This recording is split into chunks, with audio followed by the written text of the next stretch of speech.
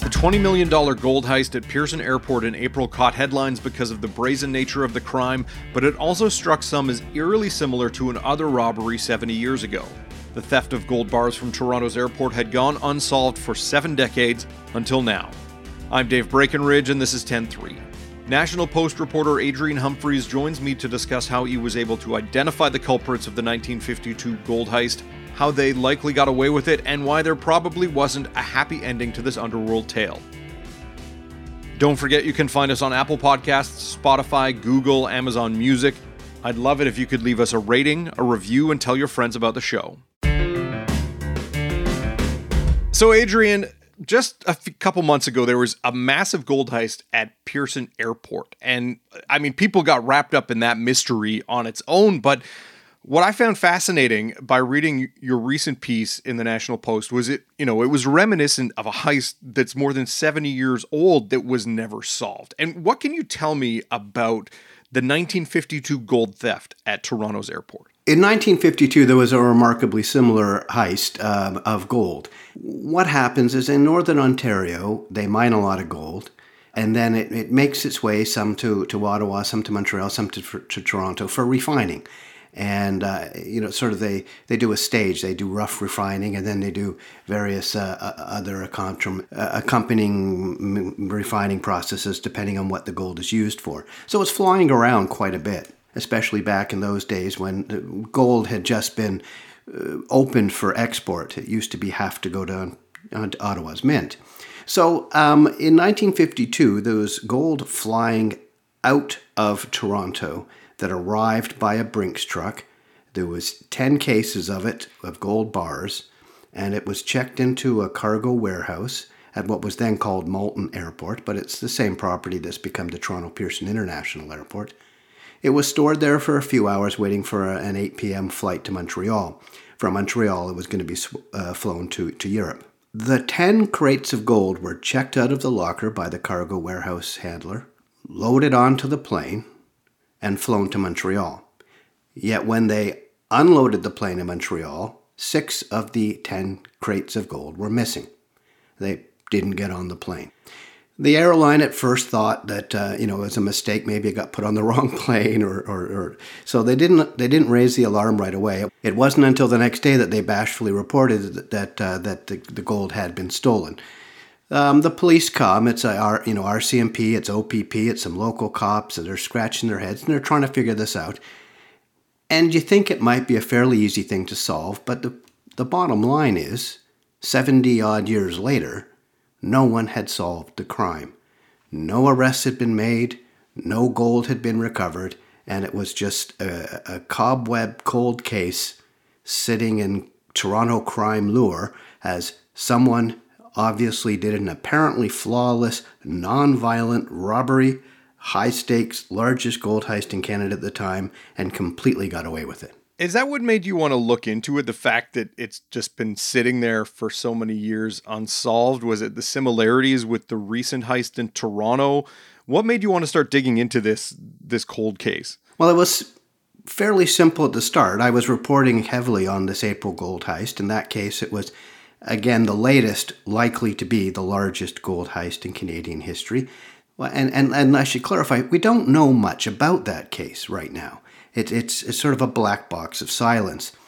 So while I was waiting for more information on that case, I thought I would research some previous gold heists in Canada.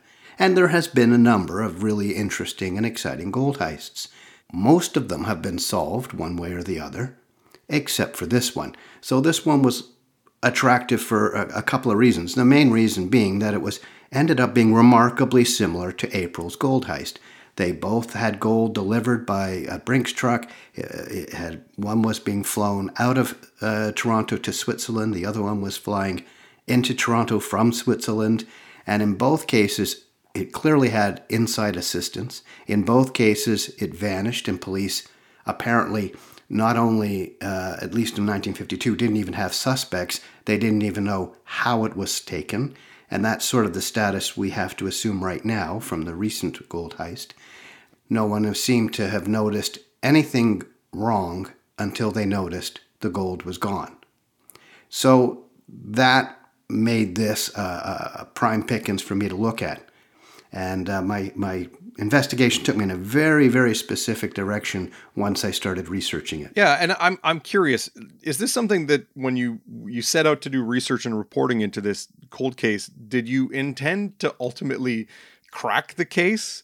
And how quickly did you wind up going down kind of a specific direction in your investigation? Like what was it that made you focus on particular people? I didn't set about to solve it. I mean, that would be hubris for starters. And also, I was just really, to be honest, expecting to write 4 paragraphs of previous gold heists for a news story on the current one.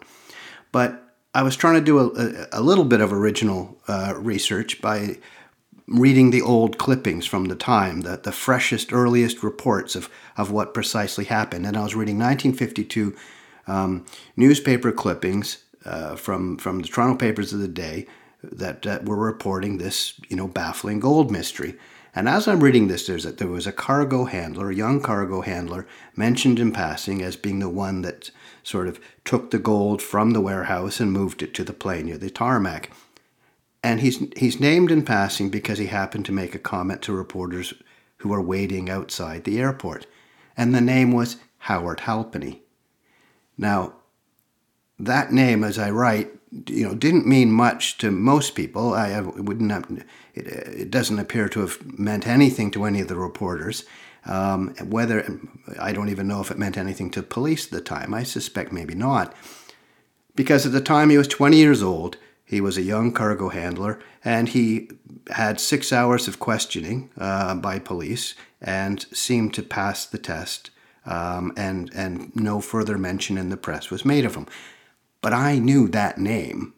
I've been doing organized crime reporting for decades, and while I wasn't born in 1952, but later in life, that man, Howard Halpenny, or a man named Howard Halpenny, as I first wasn't 100% sure, became what I knew to be a con man, fraud artist, with very close ties to the mafia. Sort of the highest order of crime in the province. And for me, that just couldn't have been a coincidence. Mm-hmm. And so you have this name, this familiar name, someone who runs in underworld circles.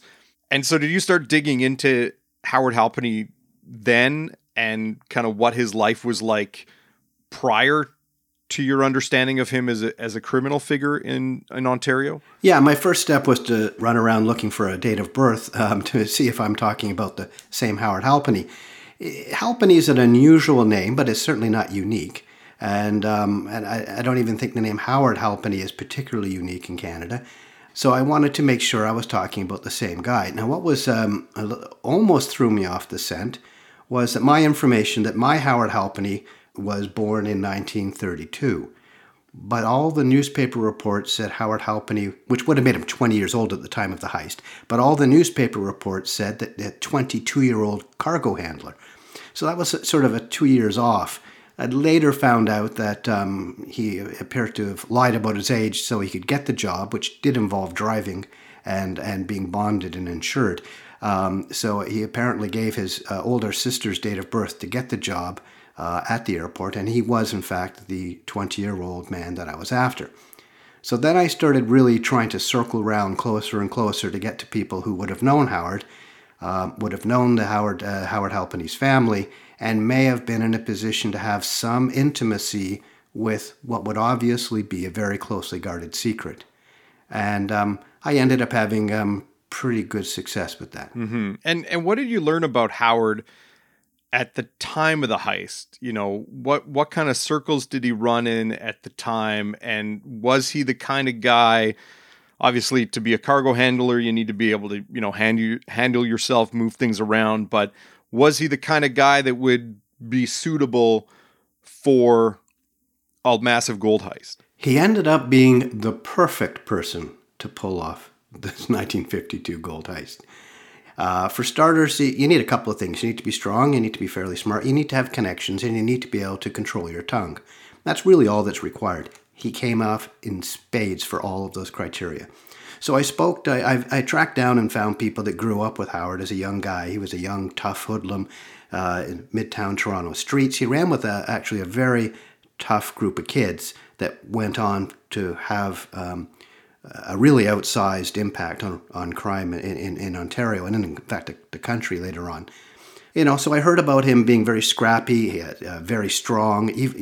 He was ahead of his time, both sort of mentally and physically. He was much more mature and clever than the others. He could hold his own even with older boys. They would get into fistfights a lot, even though they were friends, because they were so sort of hot-headed and stubborn. He was built like a boxer, and as he grew, he was sort of a fairly good-looking, very athletic kind of guy.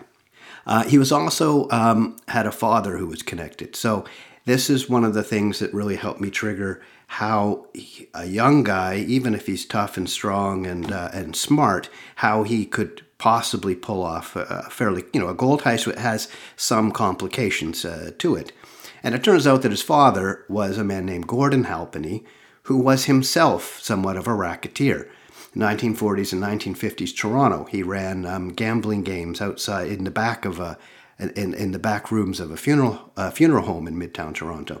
He was involved in some stock frauds and swindling, and in fact, just months before the 1952 gold heist, Gordon Halpenny lost his license to sell stocks and securities by the Ontario Securities Commission. He was described as part of the unsavory fringe that was using extremely high-pressure methods to convince unsophisticated American investors to buy shares in, and this was a light bulb moment for me, in an Ontario mining stock. So this gave Gordon connections in the gold industry, because at the time how they moved gold was a secret, but people involved in gold mining would know how it goes about. He also had both Howard and Gordon now both had connections to larger interests in crime if they needed people to help them. Maybe they didn't. Apparently, Gordon ended up getting Howard or helping Howard get his job at the airport, and he didn't have the job particularly long before the gold heist. They would have had word that a gold shipment was coming in, or perhaps had arrived, and they set it in motion. We'll be right back.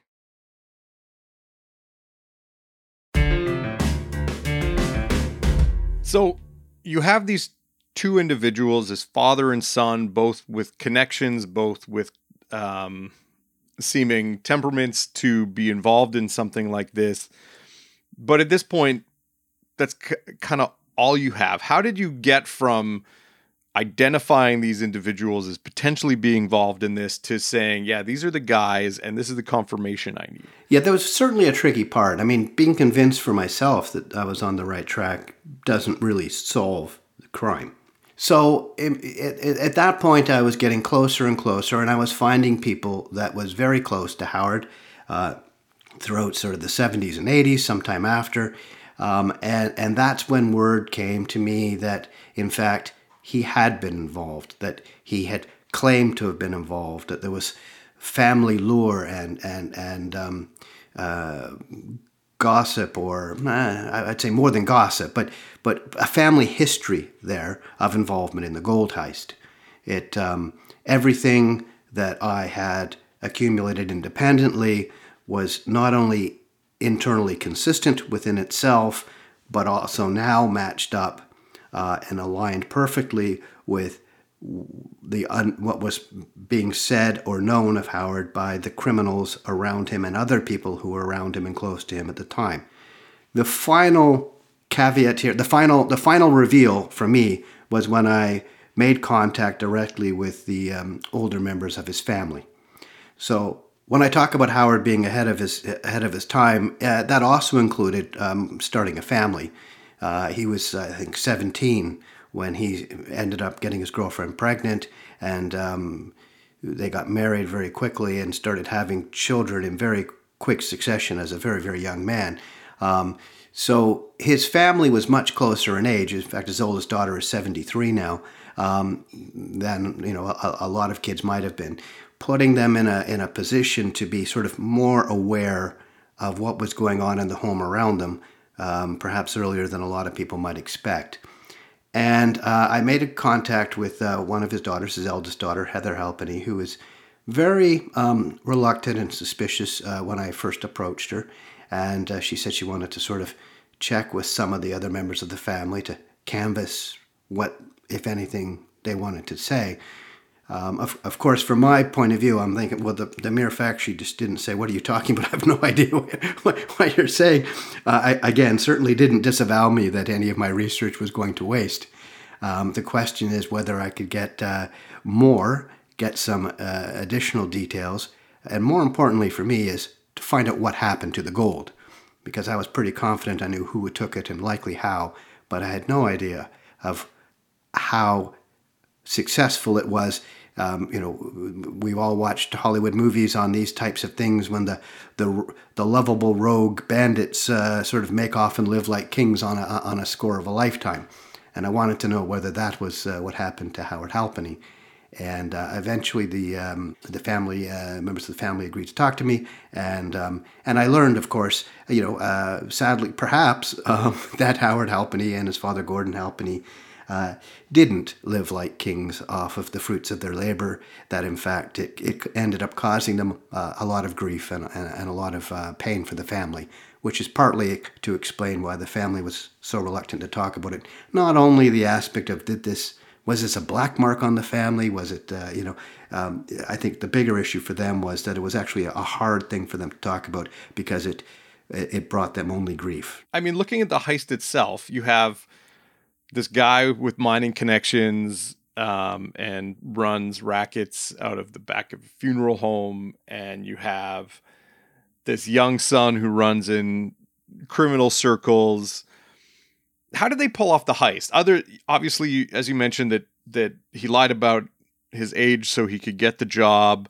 His dad, I assume, helped him get the job. But how did they manage to get away with it? Well, the beauty of it was that the Malton Airport at the time was an incredibly insecure facility. It was out in the hinterlands. It was pretty much open access. Cars could sort of come and go and pull up to the cargo warehouse. And with him, he appears to have been the only cargo handler on duty at night for the night flight.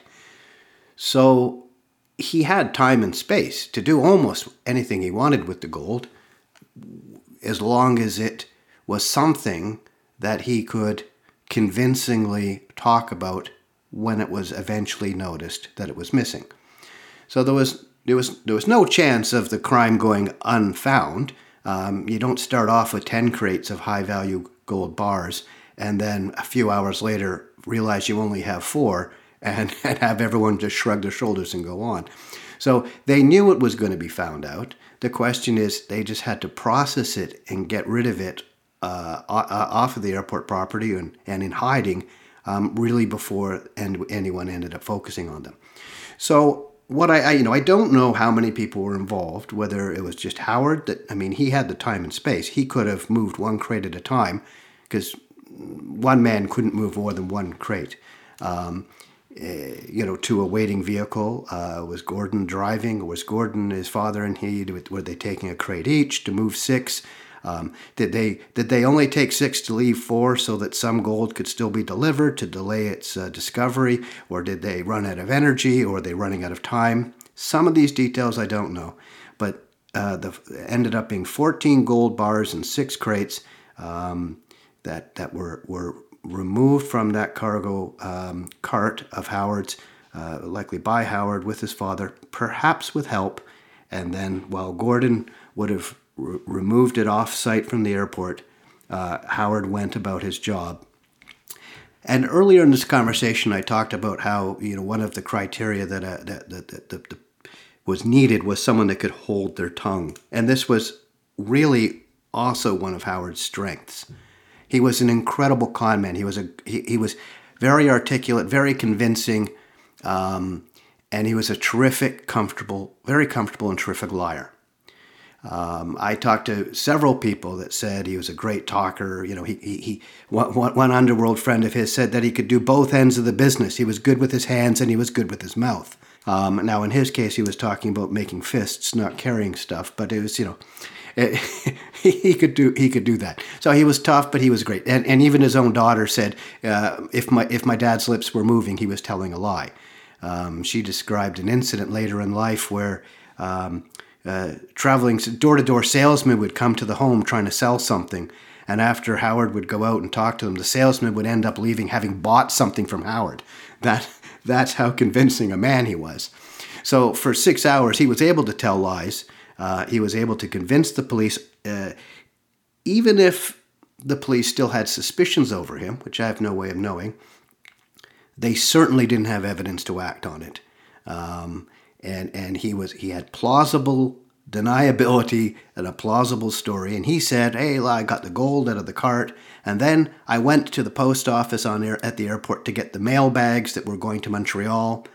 I came back to the cart. I put the mail on the top of the crates in the cart. And then I went out to the tarmac to deliver all the stuff.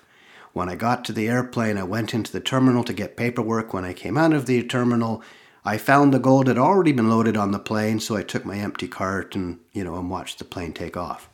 And that's his story. So that allowed police to create this narrative that what likely happened was that criminals may have been aware there was some gold coming or passing through, and were watching the gold, waiting for an opportunity to pounce on it. And when it was left unattended for 5-6 minutes while the mailbags were collected, they quickly lightning blitzed it, grabbed what gold they could and took off. And then Howard, not being any the wiser, not hearing or seeing anything, just delivered the cargo to the plane.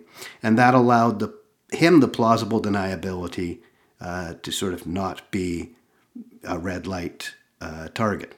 Now, I mean, you mentioned earlier that this heist has all the trappings of a Hollywood movie. The criminals make off with what is hundreds of thousands at the time, but in today's dollars, millions of dollars worth of gold, and they get to live fat and happy and go on with their lives after making a big score like this.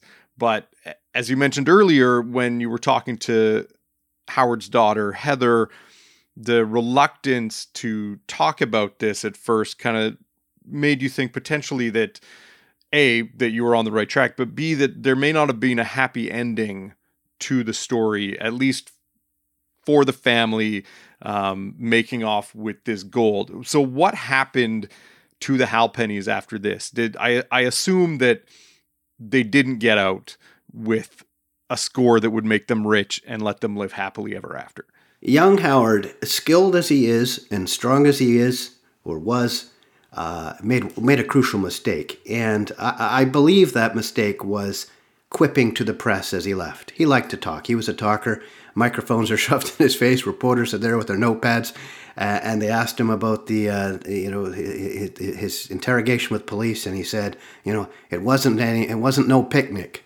I didn't leave the gold for no more than 4 or 5 minutes or 5 or 6 minutes. So in the vacuum of news on a highly hungry news story, the reporters quoted him, and his name appeared on the front pages of newspapers across Canada. And so what I suspect happened is the underworld learned that the Halpennies were likely involved in the gold heist the same way I did 70 years later. They saw his name in the newspaper. They're reading their local papers, and all of a sudden there's a reference to Howard Halpenny being the last one to handle the gold. And while as his name didn't mean many to most, it would have meant something to the gangsters, and if not Howard directly, then Gordon would. He had these bigger interests that he was selling the stock for. Howard had these gangsters that he was running with on the street. So the street knew that the Halpennies had gold.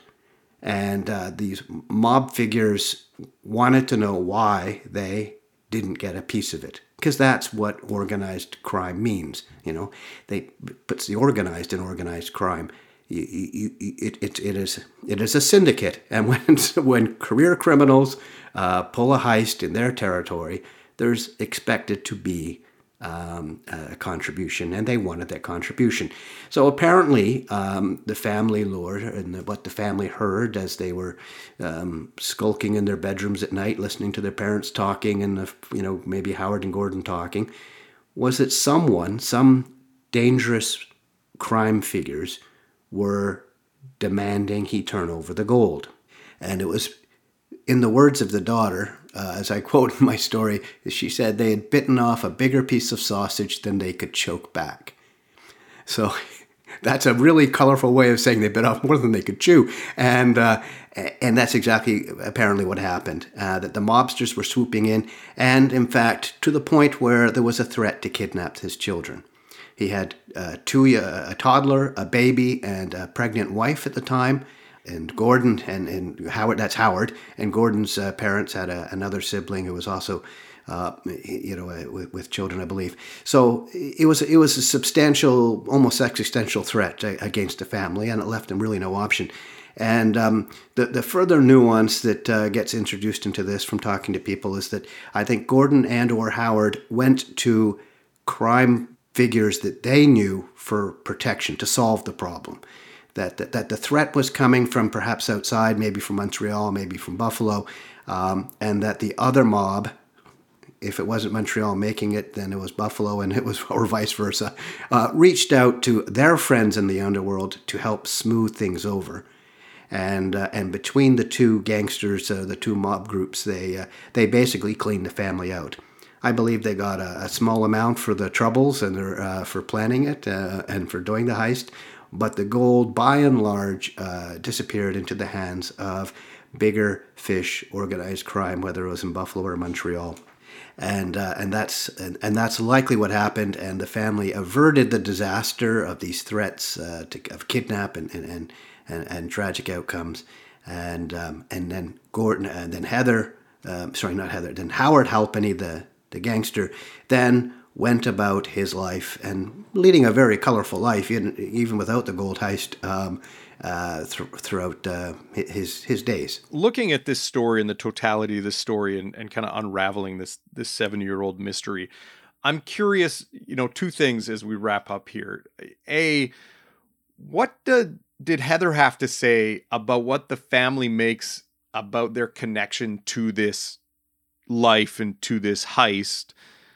It's got to be something to have someone show up 70 years after your father allegedly committed an infamous gold heist and say, "Hey, was it your dad or was it someone in your family?" What does the family make about it? And then more personally, as someone who covers organized crime and the criminal underworld routinely, what did you make about all of this and how it unraveled for you? Let me deal with my end of it first, and that was that it really played out like a perfect underworld parable.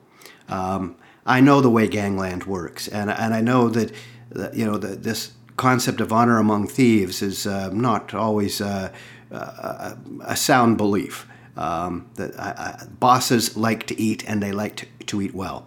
So the end of it didn't surprise me. I was a little disappointed from a story arc of you like to see perhaps the little guy who's steals from the impenetrable Swiss banks, maybe give his family a good life, but it was not to be. From the family's end, there's a really mixture there, and especially since the story's run, I've really become aware of different opinions of people in the families about this past and this secret history to their family. Some were very angry with me for telling this story and putting a quote unquote black mark on the family name. Others, obviously, especially those confirmed me and talked to me and went on the record. Their motivation was that they wanted it to be as accurate as possible because, I didn't just phone and say, "Hey, this doesn't happen to be a relative of yours." By then, I knew exactly who I was calling. I knew exactly why I was calling, and I prefaced it all by saying, "Here's why I'm calling, because I know that your father did this, and your grandfather Gordon did this, and this is my evidence." And so there was a story coming out one way or the other, and I think they wanted to make sure that it is accurate and as forthcoming as possible, and sort of told perhaps the two sides of their father. And I think the story does that. Yeah.